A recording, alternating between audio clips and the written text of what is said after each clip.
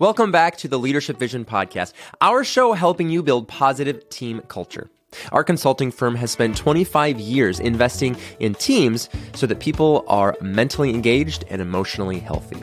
Hello, everyone. My name is Nathan Freeberg, and in today's episode, Brian Schubring and I dive into an impromptu conversation about the importance of identifying and meeting our own needs as leaders.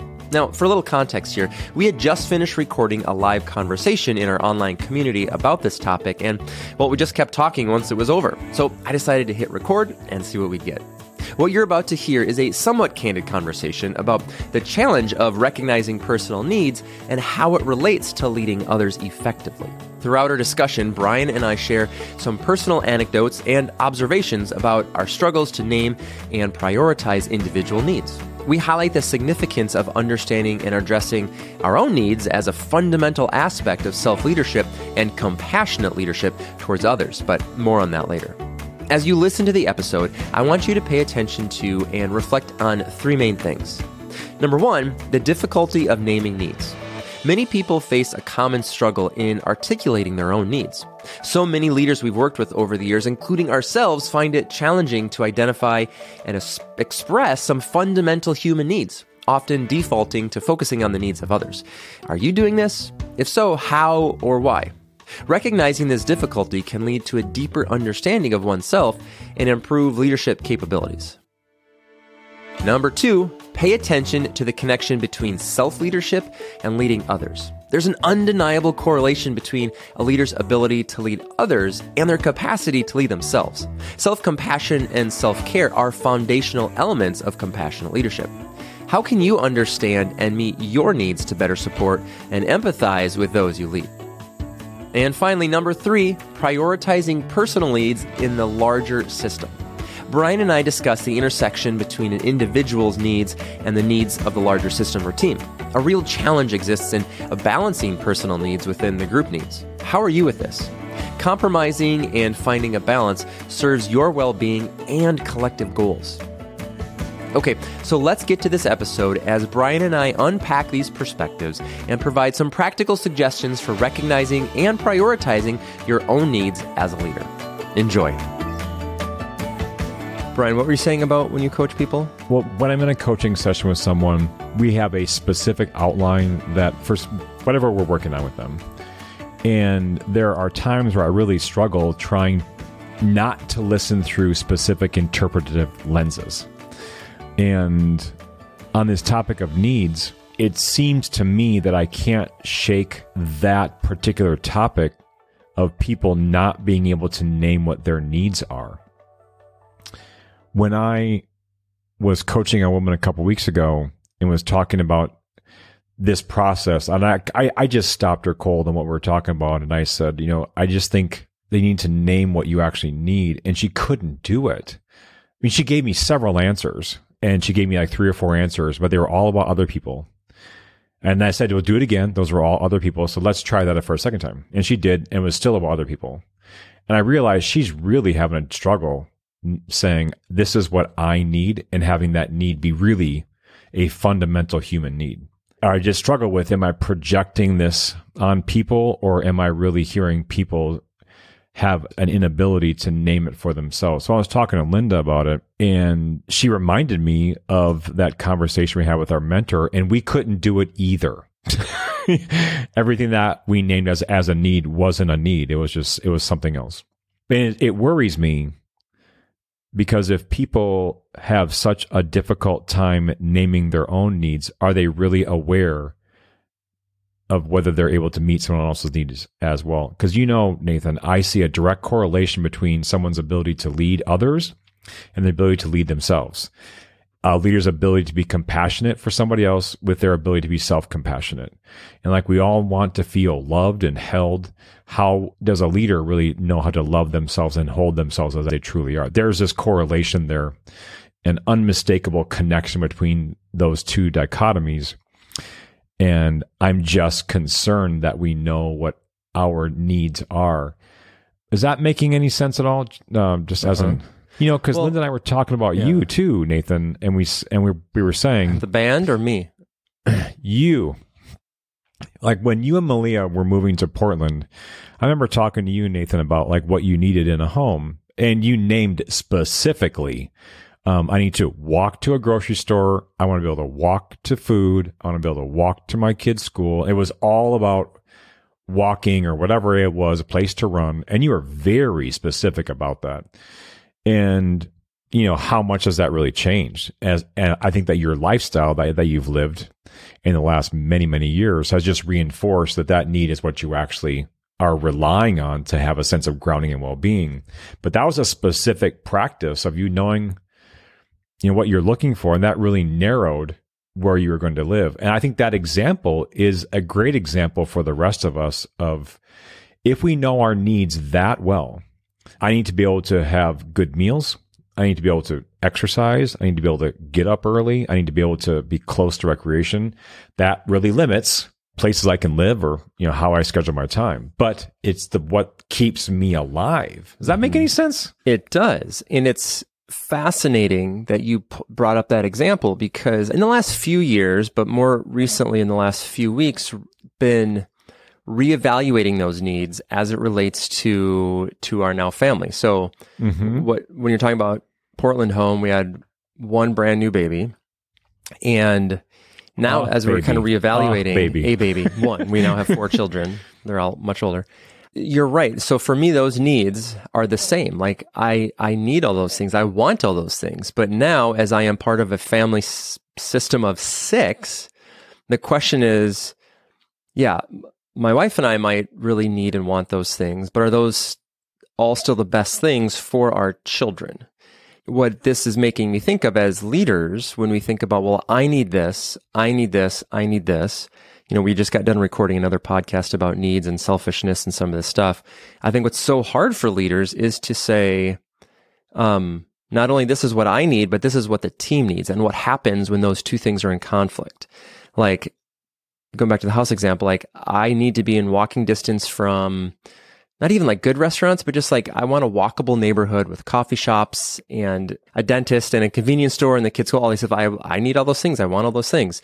But we have really no yard and there's not like great, easy spaces for the kids to just go and play without adult supervision.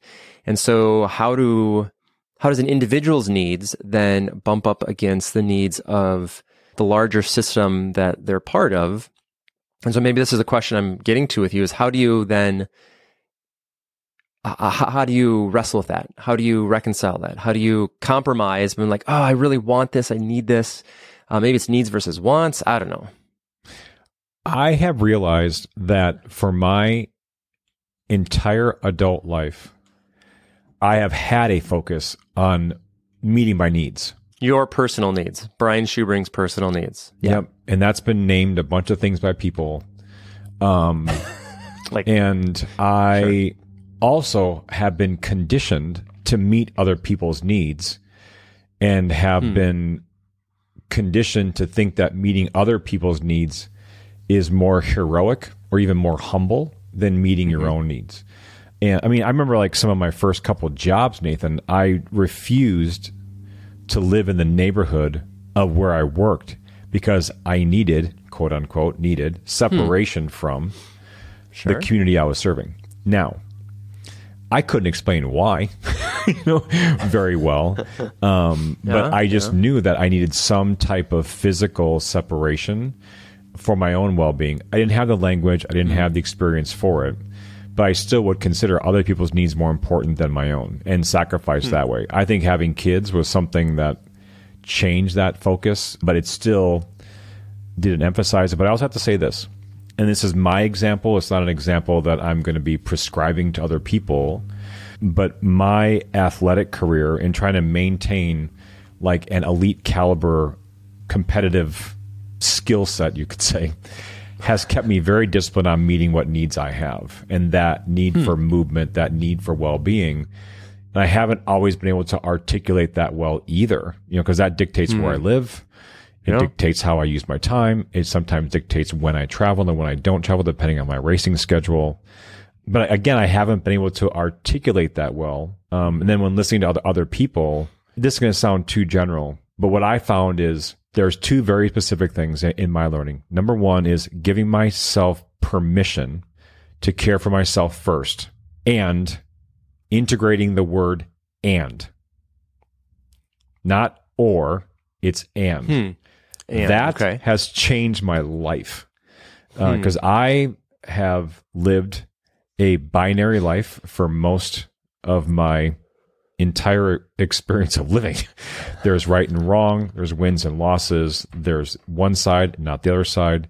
And I have not lived in a place of and. And so I've always believed that if I'm presented with the choice of taking care of myself or others, you can't do both. You do one. So you always choose me and the needs of others. And that's why I love the symbol of the ampersand. You know, just that journey of a line that makes that and symbol. It's caring for yourself and caring for others. And there may not be a perfect balance to that, but the balance that you find is the balance that's perfect for you.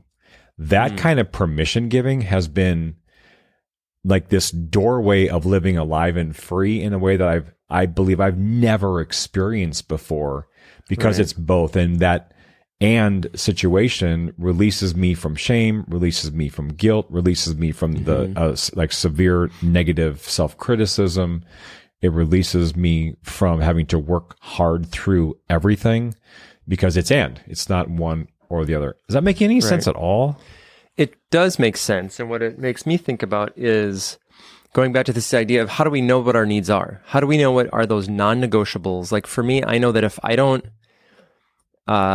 exercise or work out or even walk briskly for like 30 minutes a day, then I'm kind of a mess. Like not like I can't function in society. And like, you know, if I skip a day or maybe two because there's, you know, sickness or just, you know, crazy circumstances, that's fine. But I know that that's a huge priority for a variety of reasons for me. That is a need that I have. Now, I've also learned that with the crazy unpredictability of life with kids and, you know, working remotely and like all these other things, it is also on me to plan ahead and to make time for that in whatever way that I need to. You know, I have a few other things like that too in my life, but I guess why I bring that up is to say that I feel like leaders sometimes they maybe don't know that, or they don't prioritize those things until it's too late, until there's like a crisis of some kind. And so how do we encourage people, leaders, you know, you've talked with so many, to say, no, it's okay to do these things. It's okay to not answer your emails in the evening so you can get to bed on time, so you can get up early enough. That's another thing that leaders do, right, Brian? They wake up early to prioritize your well-being, because I think that's maybe what we're just talking about here. Instead of like sharing, you know, here's 15 of the best leadership tips, you know, make sure you do this and this other thing. It's, well, no, make sure you take care of yourself first, because, you know, without that, it doesn't matter how many, you know, top 10 leadership books that you've read if you're not able to execute those things, right? Is that making sense? Am I going off topic here? Yeah, it totally does, because it's about, you know, starting your day or ending your day. You've heard of the gratitude journal like exercise, right? Oh man, I've heard of so many different versions of that. Yes. Of, you know, just being grateful for, and that usually is a reflective exercise. I think that there is a gratitude for what's coming, or a gratitude of anticipation. Like you're grateful for the anticipation, or they're grateful for what's happening today. I think that what might be helpful for people is like a gratitude practice is you also think of a need practice. You think of it for the day. Like, is there some way to start your day? Maybe look at your calendar and ask yourself, what do I need today in the following categories? What do I need emotionally, intellectually, spiritually, physically, relationally? Just those 6 topics. And that may be something that is really helpful for someone to just remind themselves of the prioritization of their own needs. Because I know that for me, you know, like exercise happens early, but I also know that at some point during the day, I start to panic about what my dinner's going to be. You know, like not panic, but like I start to have anxiety over like, what am I going to eat? How long is it going to take to prepare? Do I have the food in the house? Have to go somewhere? And that begins to overwhelm everything. Or do I need a break? And like, when do I take a break? And do I do a practice? Do I go sit on the terrace? Like, what do I need? A bowl full of grapes? I don't know. It's funny you say that because I'm looking at my calendar right now and I was like, okay, it's 12:17. I'm getting my hair cut at 1. I have to pick up the kids from school at 2. And then from there, we're going straight to do homework. And then we have swimming practice. And then we'll get home by 5:30. And if I don't get dinner prepped, so I block out 15 minutes in my day every day to like do some dinner prep and just all the things you just mentioned. 15 minutes? 15 minutes. How Just do you do to that? kind of make sure, like, because like I'll, okay, we're having, stir fry tonight. So I got to make sure, start the rice cooker. I'll just whatever kind of 15-minute quick chop stuff, whatever. So that when we get home after practices at 5:30 or sometimes 6 o'clock, it's not what you're talking about. Like, oh my gosh, I'm exhausted. We're all hungry. We're all crabby. Now we're going to figure this dinner thing out. Yeah. I need to do that ahead of time so that when we get home, it's just like, I know what we're doing. I just took this, 30-minute dinner prep down to 15 minutes because I did a little bit ahead of time. Then we can get food on the table so that we can, finish homework, start bedtime, get everyone in bed so that we can get in bed or have a little moment of non-kid time to start the day ahead of time. And the only reason I share that, it sounds like a ramble, is because what I'm finding more and more is that I have to literally plan and schedule all of this stuff in my life. Like nothing, like your needs aren't going to get taken care of magically. I had a mentor years ago say, no one's really going to ever care about you and what your needs. He didn't say needs, but except for you. Like you've got to prioritize these things and make time for like whatever you need to do. This is probably so simplistic and simple, but I feel like, leaders more and more need to figure out how to do that in their daily life. If it literally means planning in, I wish I could show you dinner prep, 15 minutes. It's supposed to be happening right now. So we got to wrap this up, Brian. But well, what if you had that kind of accountability with somebody where you had what do you need? Because I think like, as you're saying that, Nathan, there are many, many days when Linda and I will be in the kitchen around the island, like, or talking to each other from our offices. And this phrase comes up from one of us. Well, what do you need? And it's vocabulary for us that I believe is a phrase that we use that says it's okay for you to name what you need right now.